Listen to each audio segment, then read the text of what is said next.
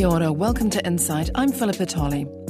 Auckland's housing problems and congested roads are legend, but for the first time, the city's residents are being asked to stump up to fix other long-ignored problems. Pests and invasive weeds are choking the natural environment, and when it rains, more than a dozen beaches become health hazards as human waste overflows. Our Auckland correspondent Todd Nile looks at whether the city is ready to dig deeper to the tune of billions of dollars over the next decade. So today I'm announcing my commitment to Auckland.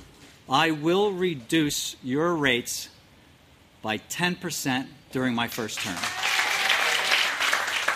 What it will be about is affordable progress and value for money, savings, efficiencies and good service. Keeping rates low and spending as little as possible has been a popular catch cry in local body election campaigns for decades. But the amalgamation of Auckland's 8 local bodies began to change the language. Well, it's an exciting day for Auckland. I'm pleased and proud to launch this compelling case for the CBD rail loop. The inaugural mayor of the Auckland Council, Len Brown, had campaigned on big, sometimes mocked projects, such as a downtown rail tunnel, on which construction began before he left office. It was a sign that Auckland and an initially reluctant national-led government were ready to spend and to deal with the city's growth-related problems. But big infrastructure and a housing shortage aren't Auckland's only pressing and long-sidelined problems.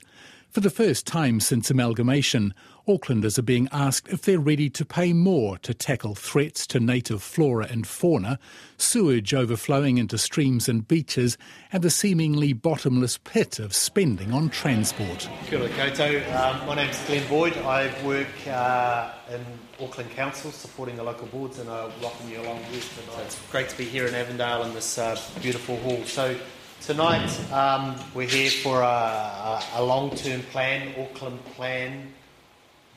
There are more council staff and politicians than locals at the St Ninian's Church in Avondale, a rainy evening as consultation on the city's 10-year budget grinds through the suburbs.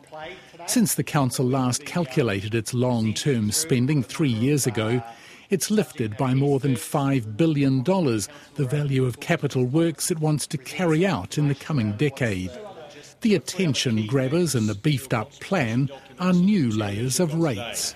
There's a rate to increase investment in natural environment, which Peter referred to. The first rate, targeting water quality, has one of Auckland's most talked-about environmental problems in its sights: the outdated stormwater system, which regularly mixes with sewage and makes as many as 16 beaches unswimmable and waterways toxic.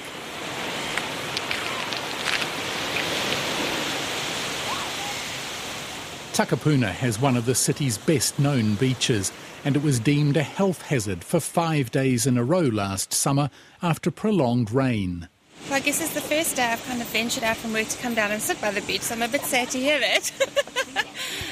I think just with the sort of general news about the water quality of the beaches, we probably would kind of avoid swimming. We've got a swimming pool at home, so more inclined to stick around at home than actually swim in the sea. I was out for a walk this morning and I was like, I can smell. And I was like, oh my gosh, I know what that is. That's sewage.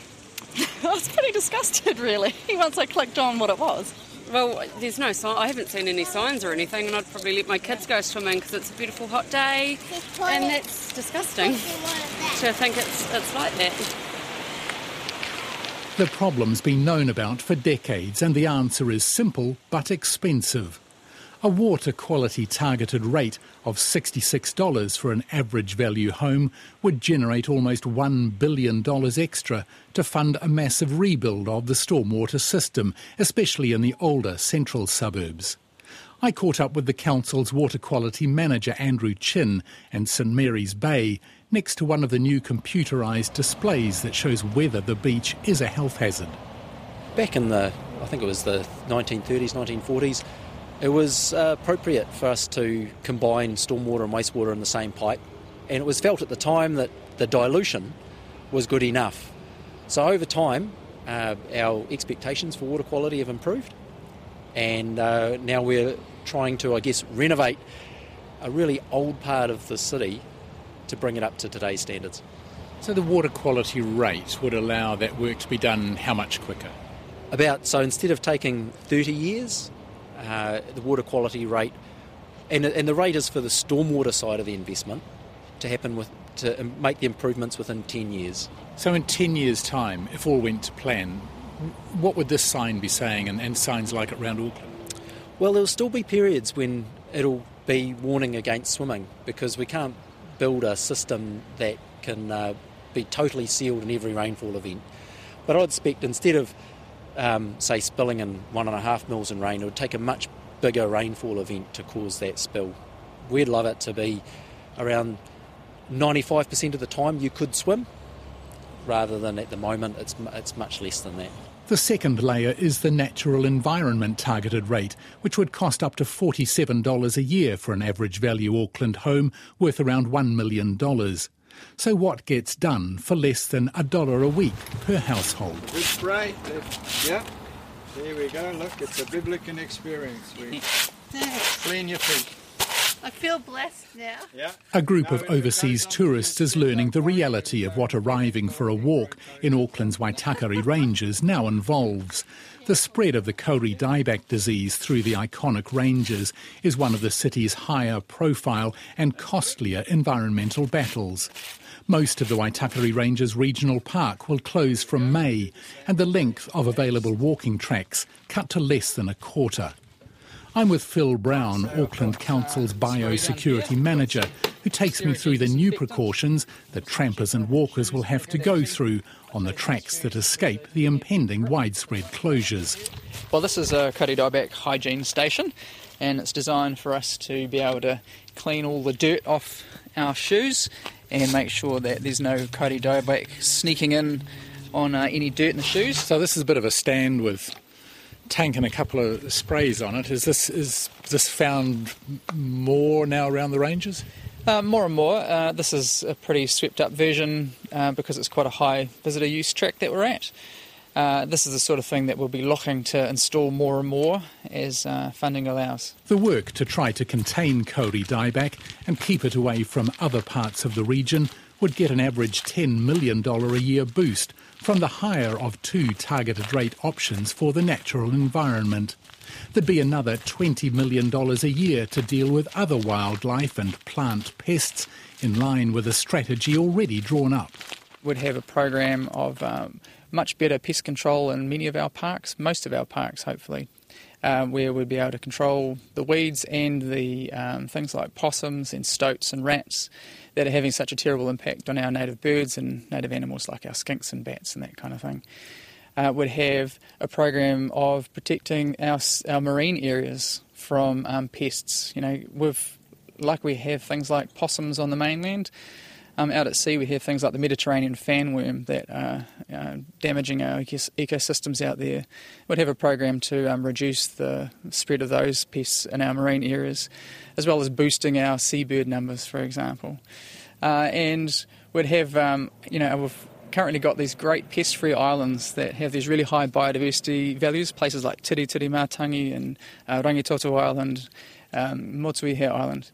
And we'd like to continue to grow those pest-free islands so that we have more pest-free islands and keep those pest-free islands pest-free. Thank you very much for joining us tonight. When we focus on the environment... A half-hour drive from the Waitakere Ranges, several hundred people have gathered in the Aotea Centre to discuss the plan for a rate for the natural environment. Among the panellists is Nicola Toki, who's the Department of Conservation's ambassador for threatened species.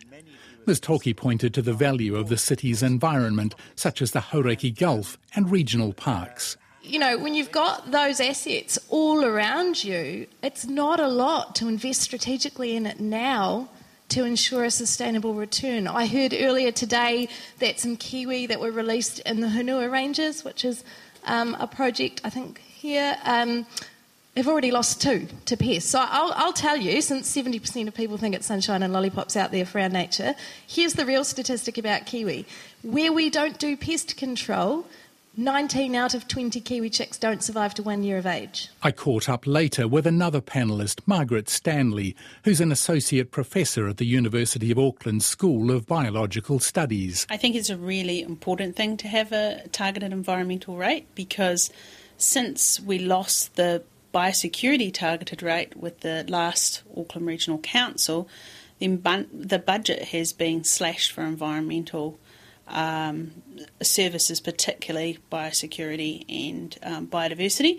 So it kind of dropped probably about 15% or more, which means that we're really starting to decline in our biodiversity and we can't really pick it up. While Kauri dieback grabs the headlines, Ms Stanley says weeds and wild animals, if left unchecked, pose a major threat. We've got about 2,500 native plants in New Zealand, and already we've got more than 2,500 exotic species that are breeding in the wild.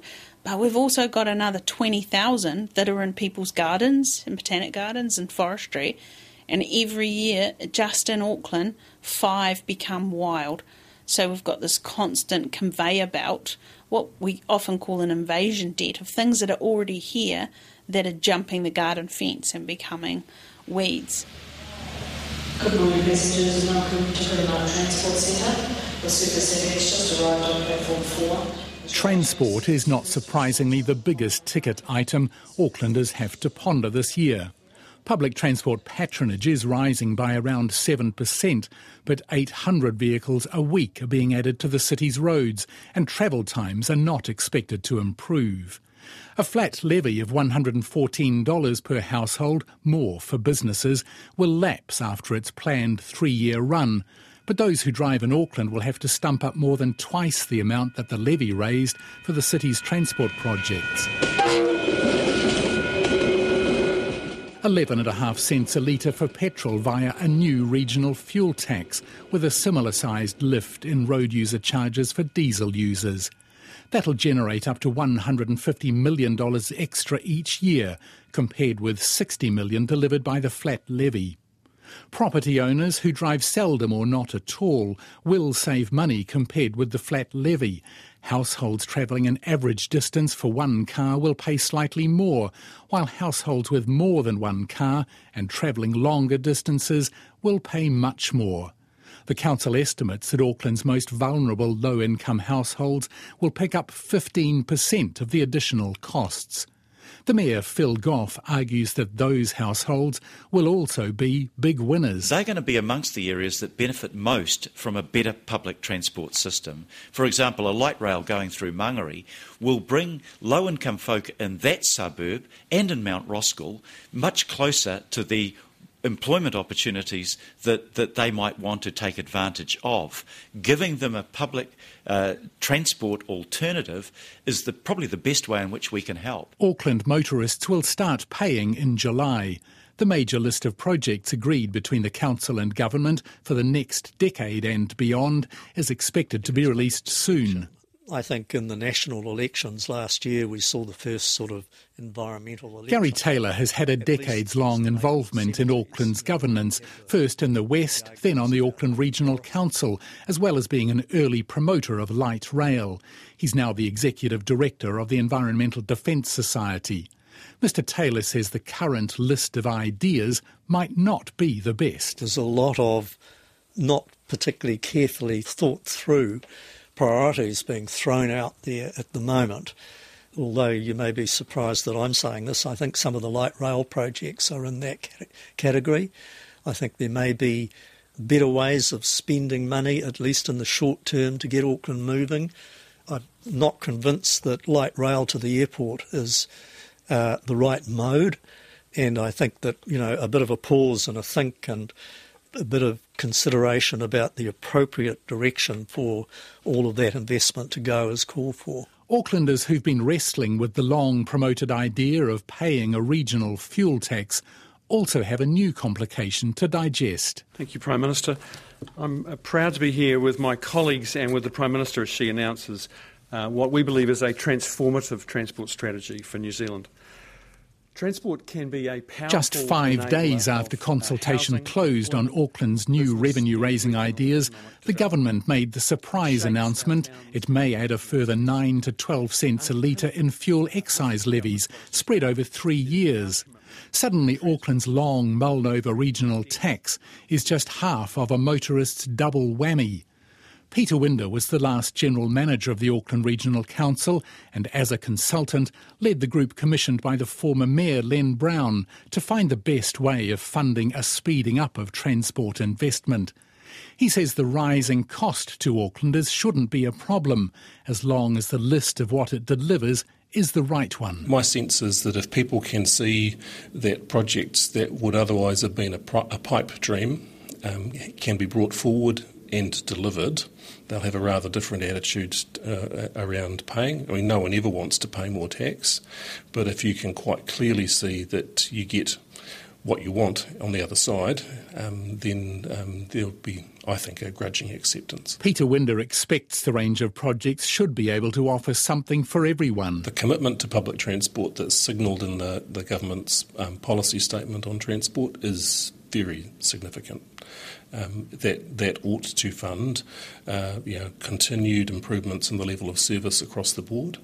And there's a raft of other things in there, well beyond light rail, that should make a big difference to the performance of the system. But all of that may not be enough for Auckland's rural north and northwest. I joined Phelan Perry from the Rodney Local Board to find out about its proposal for a local transport levy of $150 per home. OK, Phelan, we're out at the Taupaki roundabout on State Highway 16. It's not looking so bad at the moment, but it can be horrendous. How does an area out here in the countryside, how does it come to have traffic congestion problems in the rush hour? Well, I guess we've gone from being quite a small rural township, which was just servicing rural industry, through to being, quite a major suburb in Auckland. We've had at least a doubling in population between Huapai and Riverhead, and it has just turned quite rapidly over probably a period of about 5 or 6 years into a satellite township. The largely rural Rodney Local Board is now one of Auckland's fastest growing areas, and the levy would raise around $4 million a year to get some transport projects started sooner. We're kind of the first cab off the rank on this, on testing the water. There is a risk in that, and I guess as politicians we're going to have to continue to hold Auckland Transport to account on that. But when you've got a $7 billion hole, $41 million is not going to suddenly plug a whole lot of gaps which enable them to go and do other more exciting projects. I think it's going to take a decade or two before we can catch up on what's required for Auckland. So it might come down to, well, you could argue about the niceties of it, but if you want things done, you've got to pay more. That's the hard call. It's very difficult as a politician to stand there, and I've had some people have said, and it does tend to be a bit of a generational thing, younger people have said, well, look, just get on and do it. It's $2.90 a week per household. We just want some better public transport. Let's get on and do it. Other people go, well, I'm on fixed income and we can't afford you to keep putting rates up. And I understand both sides of the story. It is really tough, and it's difficult for politicians to stand there and go, we're putting your rates up, because that is exactly what we're proposing to do. But we're just giving people the option, and if they say no, that's fine. Some of this stuff will happen. It's going to just happen in 10 or 20 years. So how does all of that add up for Aucklanders? And whatever happened to the election promise by the Mayor Phil Goff that rates would rise by no more than 2.5%? The arithmetic is complicated and political. If Aucklanders pay the proposed water quality rate and the higher of the two options for the environment rate, the bill for an average value home will rise by exactly 2.5%. But that's made possible only by deducting the flat transport levy and ignoring the additional cost of a regional fuel tax. Next year, the rates for an average value home will rise by 3%, and beyond that, 4% a year. If the local transport rate is introduced in the Rodney Local Board, the rates billed for an average value home will rise by around 11%. Phil Goff points to rates rises proposed by other high-growth cities such as Hamilton and Tauranga. Tauranga is raising its rates by 9.7% and Hamilton by 9.5%. Here we are in Auckland with even bigger growth challenges, and we still have an average general rate increase of 2.5%, which I promised for the term of this council. Mr Goff's election policy on rates did not say his promise applied only for his first term in office. It's a line he's added as projections for future rate rises escalate. I limited my promises to what was for the first 3-year term. If I stand for re-election next year, then I will come out and indicate what I think that it's honest and reasonable to promise for the further 3 years. But what we have done in this budget is being absolutely transparent. The first budget of his 3-year term delivered the 2.5% promise only by pausing a policy which slightly shifts the rate burden from businesses to homes. The second budget this year will deliver the promise only by shifting 5% or more off the rates bills and into a regional fuel tax. His third budget will push residential rates up by an average of 3%, even if an overall cap of 2.5% can be held, with higher increases in subsequent years. But if there's so much to be done, are the proposed rises really enough? Gary Taylor's not convinced. I think the idea of splitting into core rate and targeted rates is pragmatic and will help people see where the money's going, so might ease the pathway for paying more. But it's still, it couldn't be described as overweeningly ambitious. It's still just a good start. He says with Auckland's continued forecast growth, even the new spending might not be enough to catch up with what needs to be done. There is a definite risk, and I think that, whilst targeted rates are pretty good, talking about a core rate increase of 2.5 or 3.5% per annum, those numbers are nowhere near realistic. And so this is the dilemma that the politicians have. The last thing they want to do because they want to be re-elected is increase rates, but it's actually going to be required. We have spent decades under-investing. We need to catch up, we need to get ahead of the game, and that means being very realistic about what it's going to cost. In shoehorning the new rates into the 2.5% template, Council has dropped a third and higher option for the natural environment rate. It would have produced an extra $4.5 million a year, costing ratepayers less than 50 cents a week extra, over and above the $47 now proposed as the upper rate. Margaret Stanley says the higher, now discarded option is needed. If they set the budget at $47, that would be really disappointing. And I think to actually stop decline of biodiversity in Auckland, they're actually going to have to divert money from elsewhere as well. So that targeted rate can't be a maximum spend on the environment. So I guess I'd ask them to be upfront with how much is realistic to stop decline of biodiversity and set it at that higher rate of $60 to start with. 10 years is a long time, and we could lose a lot of stuff in 10 years.